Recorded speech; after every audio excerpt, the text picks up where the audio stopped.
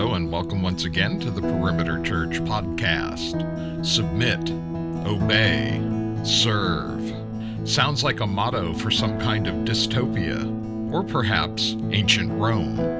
Teaching team member Caleb Click continues the series Colossians, the Supremacy of Christ, with this sermon entitled The Gospel in the Household, which covers Colossians chapter 3, verse 18 to chapter 4, verse 1. For more information, and to watch or hear other sermons, please visit our website at perimeter.org. Thank you for joining us today. Good morning, Perimeter Church. Today's scripture reading comes from Colossians 3:18 through 4:1. Wives, submit to your husbands as fitting for the Lord. Husbands, love your wives and do not be harsh with them. Children, obey your parents in everything, for this pleases the Lord. Fathers, do not provoke your children, lest they become discouraged. Bondservants, obey in everything those who are your earthly masters, not by way of eye service as people pleasers, but by sincerity of heart, fearing the Lord. Whatever you do, work heartily as for the Lord and not for men, knowing that from the Lord you will receive the inheritance as your reward. You are serving the Lord Christ. For the wrongdoers will be paid back for the wrong he has done. There is no partiality. Masters, treat your bondservants justly and fairly, knowing that you also have a master in heaven. This is the word of the Lord. Would you pray with me? Almighty, gracious Father, since our whole salvation depends on our true understanding of your holy word, grant us all that our hearts, freed from worldly affairs, may hear and understand your holy word with all diligence and faith, so that we may rightly discern your gracious will, cherish it, and live by it with all earnestness, to your praise and honor, through our Lord Jesus Christ. Amen. Father, we ask now, would you take this text, Lord, with all that it contains, and Lord, will you use it to bind up our broken hearts and to break our hardened ones, in and through the gospel of your Son, Jesus Christ. Would you do this in his name? Amen. You know, I think we've all had the experience of being at a party or in a social gathering where the conversation is going really well. Everybody's laughing and joking and enjoying each other's presence. And then somebody, who we will not name, somebody crosses the threshold and says something that's a social faux pas. Something that maybe contradicts the beliefs and the values of people in the room, and all of a sudden that comfortable conversation becomes a very uncomfortable one, doesn't it? You start looking down and trying to figure out, how can I get myself out of this situation in the most gracious way possible? In a lot of ways, that's this text. I mean, even as we read those words, I'm guessing there were probably more than a few of you who sort of shifted uncomfortably in your seats, because Paul, he's been rolling right along, proclaiming the good news of the gospel, and all of a sudden here with this language of wives and husbands and slaves and masters and submission and obedience, suddenly things start to feel hard. And there's a lot of reasons that we get uncomfortable when we get to this text. On the one hand, we get uncomfortable because we live in a culture that values personal autonomy above almost anything else. We inhabit this world where we think of ourselves as our own highest authority. We get to decide who we are going to be and what we are going to do and how we're going to live. And anyone or anything that would contradict that we see as either immoral or even abusive. And so when you come to this text, which is calling us to basically lay that down, there's a part of us that bristles. But on the other hand, there is also this reality that we as the church need to confess. This is also a text that has been far too often abused. And some of you know that personally. It has been used to justify abuse in marriages. It's been abused to justify abuse in parenting. And in our own country's history, it has been used to justify an institution that we now thankfully recognize as reprehensible, that of slavery.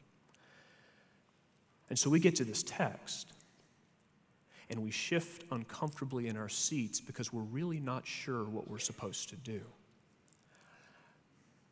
What I want us to hear this morning is that what Paul is giving us here, it's actually good news. And if we're going to see it as such, we need to first pull back the lens and remember everything that Paul has been doing. For 3 chapters, Paul has been patiently unfolding the mercy of Christ, the beauty of a God who so loved his people that he would go down into the depths to bring us out of death and into life. This God who enters this world where we say there are some people who matter and some people who don't, the haves and the have-nots, and Christ washes it all away and says, here there is no more Greek or Jew, slave or free. Christ is all and in all, as it says in verse 11. He has made us a part of this community where the old is fading away and the new is coming. We are putting off the old ways and putting on the new ways, and we have become a part of this new creation that is breaking into this world that is still so full of sin and death. But then that leaves a question. If all these things are true, the humble are being elevated and the proud are being brought low. We're all loved by the same God, united to the same Christ, recipients of the same Spirit, heirs of the same inheritance as adopted children. What does that actually look like in the day-to-day realities of our lives? Is this just some sort of spiritual reality that exists on an ethereal plane, or is this something that speaks into the nitty-gritty of our everyday lives, where when we wake up on Monday morning, we are wives and husbands and children and parents, and in the case of the church in Colossae, slaves and masters? How do those seemingly disparate realities converge? This is Paul's answer. He takes this literary form that would have been common in the Roman world, this form of a household code. These descriptions that you find in Roman and Jewish literature that would kind of lay out how a family, how a household was supposed to be governed. And Paul takes that form and then he, if you pardon the word, he gospelizes it. He doesn't just echo the cultural norms. Instead, he subverts them from the inside out with the gospel of Jesus Christ in a way that honors us as children of the living God and brings not slavery but freedom, and not death but life. And he starts with this relationship that sits at the heart of every household, the relationship between a wife and her husband. He says in verses 18 to 19, "Wives, submit to your husbands as is fitting in the Lord.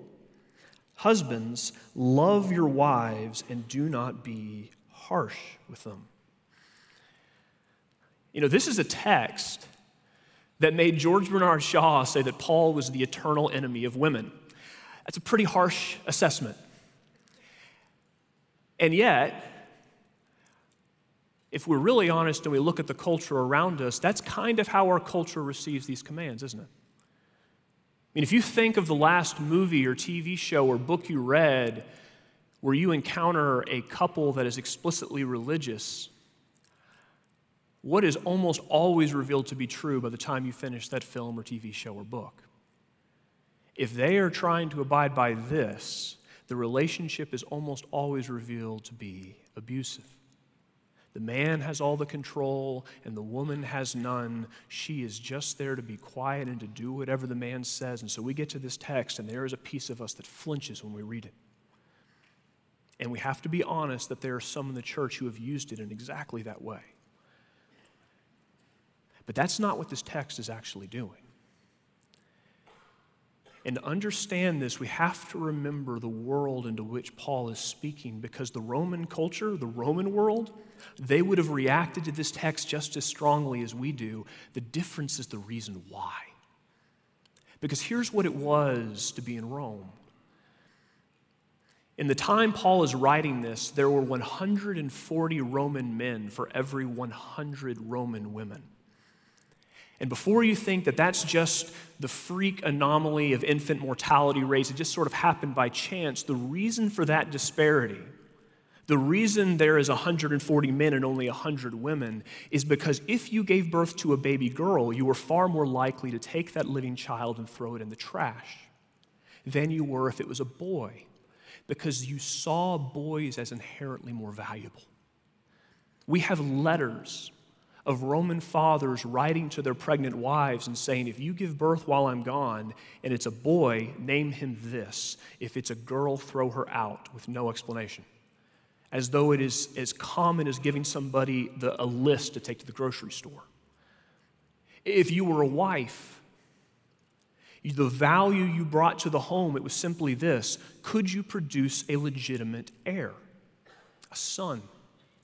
And if you produced that heir, you immediately would slip down the hierarchy of the family below not only your husband and his parents, that sounds like fun, right? But below your children. So much so that if there was a disaster and someone from the family had to be left behind, guess who got left? Not women and children first, fathers and children first. The wives got left behind. Why? Because as Josephus said, women were seen as inherently inferior. And you see this play out in the Roman household codes. And there's two things that I think are notable in them that are applicable to this text here. One is this: women are spoken about, they are never spoken to, which tells you something about how women were viewed, doesn't it? Women are told that they're to be in servitude. They're told they're to be in submission. But they are never addressed as though they are individual moral agents. And second, husbands are told to rule their wives, to govern them. But we don't have any record of a Roman household code calling husbands to love their wives. Does Paul still sound like the enemy of women? Or does he begin to sound a little bit like their friend? Paul, through the gospel, he is calling us as wives and husbands into a relationship of mutual submission, each one sacrificing out of love for the other. This relationship in which there are rules that govern it that are there not to enslave, but instead, as C.S. Lewis said, to protect us from the tyranny of the most selfish member. And he starts with wives. He says in verse 18, wives, submit to your husbands as is fitting in the Lord. And right away you should notice something significant. Who is he addressing as though they have moral agency? Women. He's not addressing them as though they are rote automatons or slaves to their husband's will. He's saying, no, I am calling you as one beloved in Christ to put yourself willingly, voluntarily under the direction of another. Not because you're inferior, but why? Because of Christ. Because you have been united to one whose glory was that he submitted to the Father for your sake and mine. And that submission, it was not his shame. It was the thing that makes him most beautiful. In him, we can submit freely because in him we have everything we require. And then Paul turns to husbands and he says something that's just as challenging, if not more so. He says to the husbands, love your wives. This is not a call to lead with an iron fist. This isn't a call to go around telling your wife to submit. Notice it doesn't tell you to do that. That's not your job. No, Paul says, here's what you're supposed to do as a husband. You're to love your wife as Christ loved you. You're to love her regardless of how she treats you, regardless of whether she is submissive to you, regardless of how she responds to you. You are to love her in a way where your desires are put to death so that she would be blessed and encouraged and would flourish in life. And if you find your desires in conflict, If you and your wife are at odds with each other about something and that issue is not one of sin or faithfulness to Jesus, guess whose desires Paul says need to die? The husband's. He is calling here for a love that could only be born of divine grace, and you know this because of what follows next. Paul says, husbands, love your wives and do not be harsh with them. The Greek is literally, don't be embittered with them. Now just think about this for a moment. If husbands are being called to sacrifice their desires for the sake of their wife, to lay their lives down as Christ laid his down for the church, what is almost always, if we're doing that in our own power, and I know this from experience, what is almost always the fruit of that kind of service? If somebody doesn't respond the way that we want them to, we get what? Bitter. If we sacrifice something and somebody doesn't respond with gratitude or doesn't respond by sacrificing in turn, we get angry, don't we? Our hearts turn against that person, and Paul says that may be true in the world, but that's not to be true of you. This is love that is to be freely offered and freely given, born of the reality that you are now in Christ, who shows his love for you in this: while you were still a sinner, Christ died for you. Not when you improved, not when you got better, but when you were at your very worst, and that love, it is yours still. He is calling husbands and wives into this relationship of mutual submission where the husband leads, but it's not a leading in superiority, it's a leading in sacrifice. Rooted in the gospel of Jesus Christ. And then Paul moves to a second relationship, that of children and their parents. And once again, we find ourselves with this counterculturally subversive passage where Paul, through the gospel, he is lifting up the lowly and bringing down the proud. He says to children, this thing that to our modern ears is offensive. He says, obey in everything. Not some things, not the things you like or the things that you agree with. Obey in everything, for this pleases the Lord. Now, we're scandalized by that statement, or at least if you're a child in the room, you probably are scandalized by that statement. I was in high school for sure. And the Romans, they would have been scandalized by it too. But once again, that scandal is for completely different reasons. We're scandalized because it says there's an authority that's higher than us, and we don't like that. The Romans are scandalized because you're saying a child has a choice.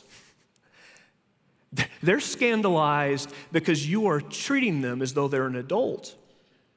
And you're saying they have moral agency and they're not just supposed to sit there and to be quiet. Paul in the gospel, he's taking these two realities that the world would tear apart, and he's saying, no, both these things are true. You are an individual beloved by God, an heir of salvation in Christ Jesus, one who is beloved. And you have moral responsibility, and yet at the very same time, you are a part of a community that God has designed with certain structures that if you do not conform to, you will suffer because God designed them for your good. You know, we so often, this was definitely me in high school, we so often think of parents as irritants. God gives us parents as a means of grace. And I got to be really careful here because there are some of you who have experienced abuse from your parents. Some of you have had those who took these passages and used them to clobber you, and I want you to hear this very carefully. If that is the case, we would love to talk with you. But when parents are following Christ, or for that matter, simply being good parents in common grace, God has given us parents to take us at this place where we are at our weakest and our most vulnerable, and to nourish and protect us so that we would grow up in safety and then one day go out into the world and able to live and live well. We obey so long as our parents don't call us to disobey Jesus, because we see them as a gift of God's grace, and we do it not because we're inherently inferior, but why? Because it pleases Jesus. Because it reflects the heart of the one who so loved us. He obeyed not just his heavenly Father to the point of a cross, but his earthly parents who were sinners even though he was perfect. And then Paul turns to fathers in particular and parents in general. And he says, this is not an excuse to run roughshod over your kids. Verse 21, fathers, do not provoke your children, lest they become discouraged. There's an old Robert Duvall movie called The Great Santini, which is it's a classic film. If you haven't seen it, it'll make you cry. It's a little dark, but it's a good movie. And in the movie, Robert Duvall is this Marine who can't seem to differentiate between his kids and his soldiers. The line between his children and those under his command, it is blurred for him so that in his mind it's one and the same. And so when his family gets transferred to a new base in a new town, he lines his kids up just like they were soldiers, and he begins to give them their marching orders. And he says this, you're Marine kids, and you can chew nails while other kids are sucking cotton candy. You're Mitchums. A Mitchum is a thoroughbred, a winner all the way, gets the best grades, wins the most awards, and excels in sports. A Mitchum never gives up. And when you watch that scene, his kids are all sitting there and they're rolling their eyes. And as the audience, you're kind of chuckling to yourself because it seems so ridiculous. And then you watch over the course of the movie as that laughter slowly begins to turn bitter in your mouth because you see these standards, this expectation. It is a burden that has been placed on the shoulders of his children and they can't bear it. His son is literally cracking under the weight, and near the end of the film, there's this moment where he screams those words back at his dad and says, you've told me to be a Mitchum, you told me to live this way, and I can't. I'm not you. Paul says, in Christ, may that never be us. We are to care for our children in the same way that our Heavenly Father cares for us. N.T. Wright puts it this way. He says, Paul refers here to the constant nagging or belittling of a child, the refusal to allow children to be people in their own right instead of carbon copies of their parents or their parents' fantasies. Ouch.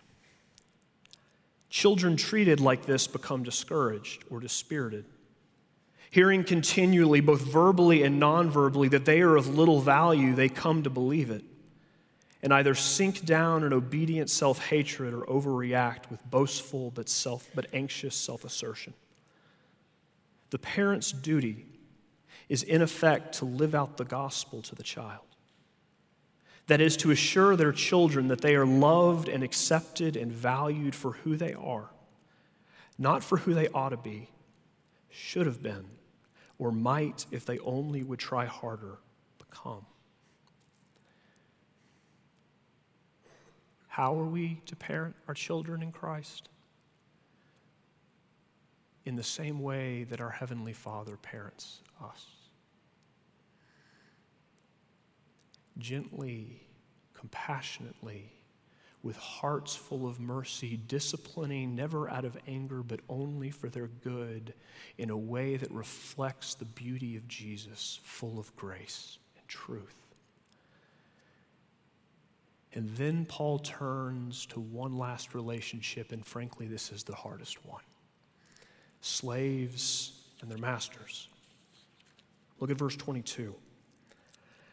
Bondservants, obey in everything those who are your earthly masters, not by way of eye service, not just out of fear of punishment or to look good in front of others as people pleasers, but with sincerity of heart, fearing the Lord.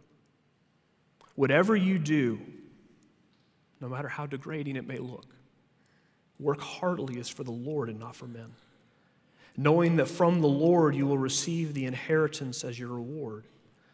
You are serving the Lord Christ, for the wrongdoer will be paid back for the wrong he has done, and there is no partiality. Masters, treat your bondservants justly and fairly, knowing that you also have a master in heaven.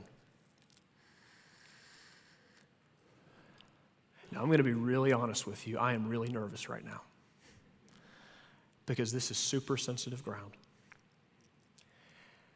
And so there's a couple things before we dig into this text that I need to make clear first. One, while all slavery is evil, not all slavery is the same.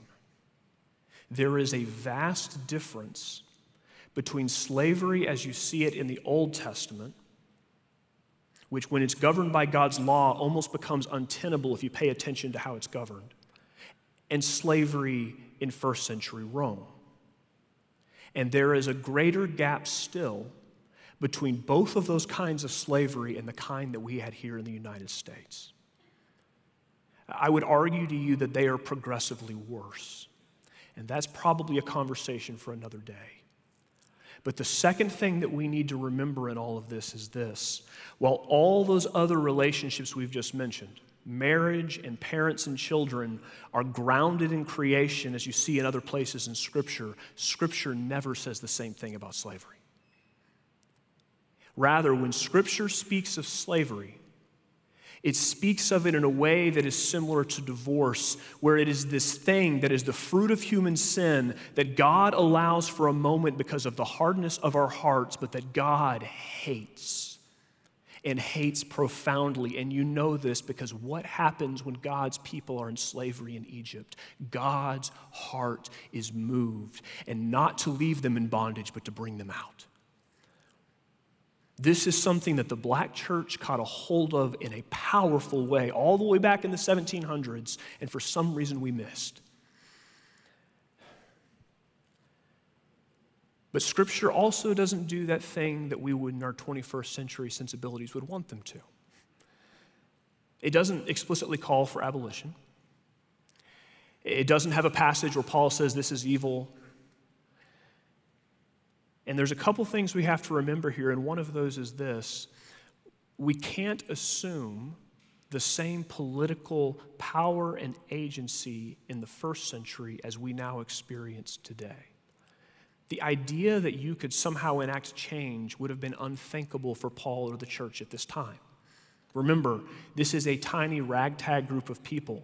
It's the church at its very infancy. But second,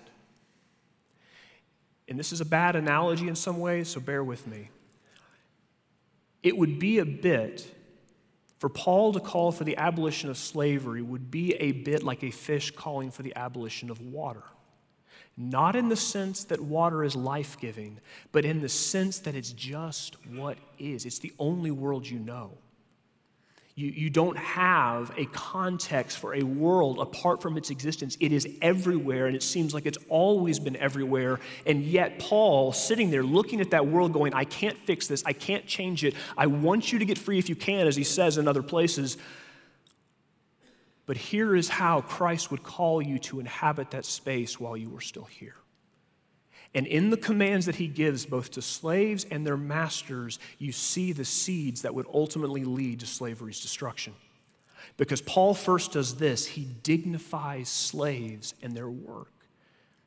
And in doing so, he dignifies you in yours.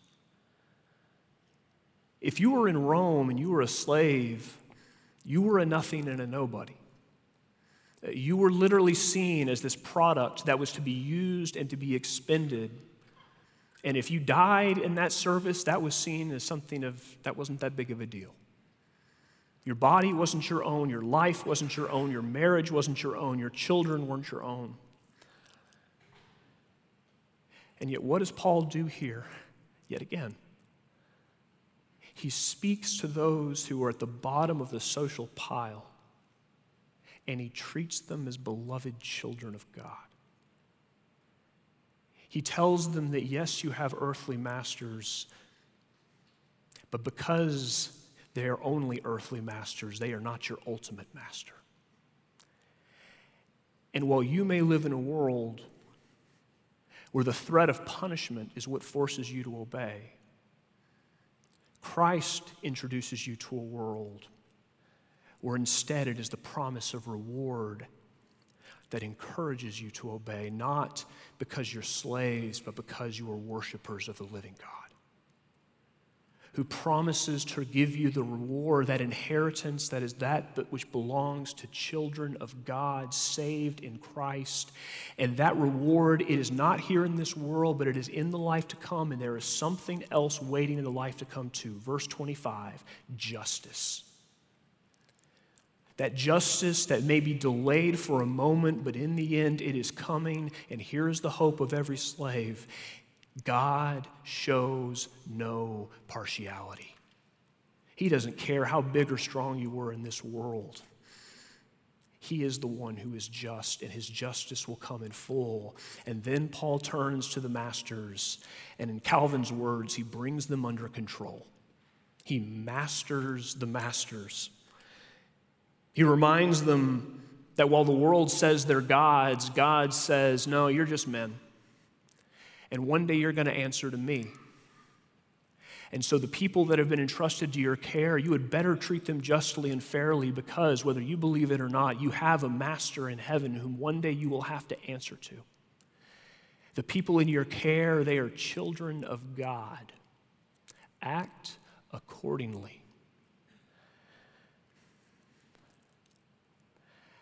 A few weeks ago, I stumbled on this letter. It was written by a former slave named James Pennington. And it was one that after he'd been freed after the Civil War, that he wrote to his former slave master because he heard that his slave master was nearing death.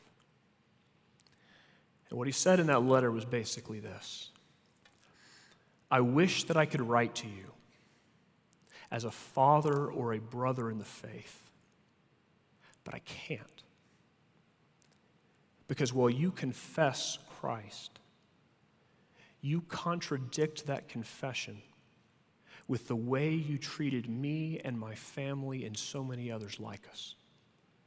You put our names on receipts next to cattle, and you treated us like cattle. And you denied us the ability to obey Christ's commands. And so I am writing to you because I fear for your immortal soul. And I would have you know the grace that is available to you in Christ Jesus, who has torn down the dividing wall of hostility and could reconcile even people who the world has torn apart as much as us. Repent. But if you do not, then this voice of mine that you seem to think is of such little value, on the day of judgment, that voice will be a voice that God hears. And it will have equal weight with your own. And God shows no partiality.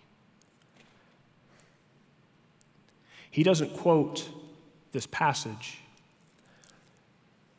but he seems to have understood it, doesn't he? It's a challenge, not just to them in their day, it's a challenge to us in ours. Where sometimes we've been placed in these positions of authority, and because we have wealth or power or position, we think we have rights that others do not. And Paul says, no, that is something for you to steward in a way that honors the Lord. You know, what is Paul doing in all these relationships? He is calling us back in the nitty-gritty context of our everyday life to look on the Jesus who humbles the proud and elevates the humble. To submit ourselves to his lordship in every way, in a way that loves our brothers and sisters and honors them as equal heirs in the inheritance that we have received in the Lord, to give our lives away as Christ gave his life away for us. And yet, as we read this text, you know, I can't speak for you. I don't know what you're feeling, but I can tell you what I feel. I see my failure. I feel my inadequacy.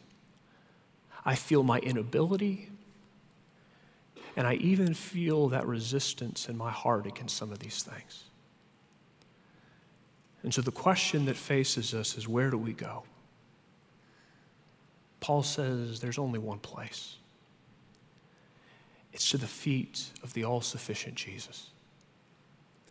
Because it is only in the presence of his gentle heart that our hard hearts will be melted. It is only in the presence of the one who out of love for us submitted to his Father, and whose submission meant not our death but our life, and it was not his shame but his glory, that we will ever be able to submit in the way that God has called us to. It is only when we sit in the presence of the one who loved us when we were at our worst, when we hated him from the very heart and willingly gave up his life so that we would be brought into his family and would receive the inheritance that only he deserves, that we will ever have our hearts melted and be able to love those that God has placed in our care in the way that he intends. And while we cannot forget for a second that there will be a day when we will answer to the Lord for the things we have done and the way that we have treated each other, there is also this reality too. There is a God whose love is perfect and whose love never fails. And while we may stumble and fall over and over and over and over and over and over and over again, his heart, unlike ours, it never grows bitter. As Thomas Goodwin says, your very sins move him more to pity than to anger. When you sin, his pity is increased the more towards you, even as the heart of a father is to a child that has some loathsome disease. His hatred shall all fall not on you, but only upon the sin, to free you of it by its ruin and destruction, but his bowels, his mercy, shall be the more drawn out to you. And this as much when you lie under sin as under any other affliction. Therefore fear not. What shall separate us from Christ's love? What indeed? May we fly to our Savior, and may we cling to the one who has loved us, who even now holds us, and through his Spirit now empowers us to go out into this world and to follow him. Amen. Gracious Father, we are so thankful for a God who provides for us in the midst of our need, for one so kind and so tender. And we pray, Lord, in ever-increasing ways, Lord, would you melt our hard hearts with your gentle one? Would you show us the beauty of Jesus, and would we be more transfixed by that than by any other thing? Would you do this now? In Jesus' name, amen. You've been listening to the Perimeter Church Sermon Podcast. Perimeter Church is located at the corner of Highway 141 and Old Alabama Road in Johns Creek, Georgia. Please visit our website at www.perimeter.org for more information, to give us your feedback, and to find other sermons from our teaching team. Thanks for making this podcast a part of your day.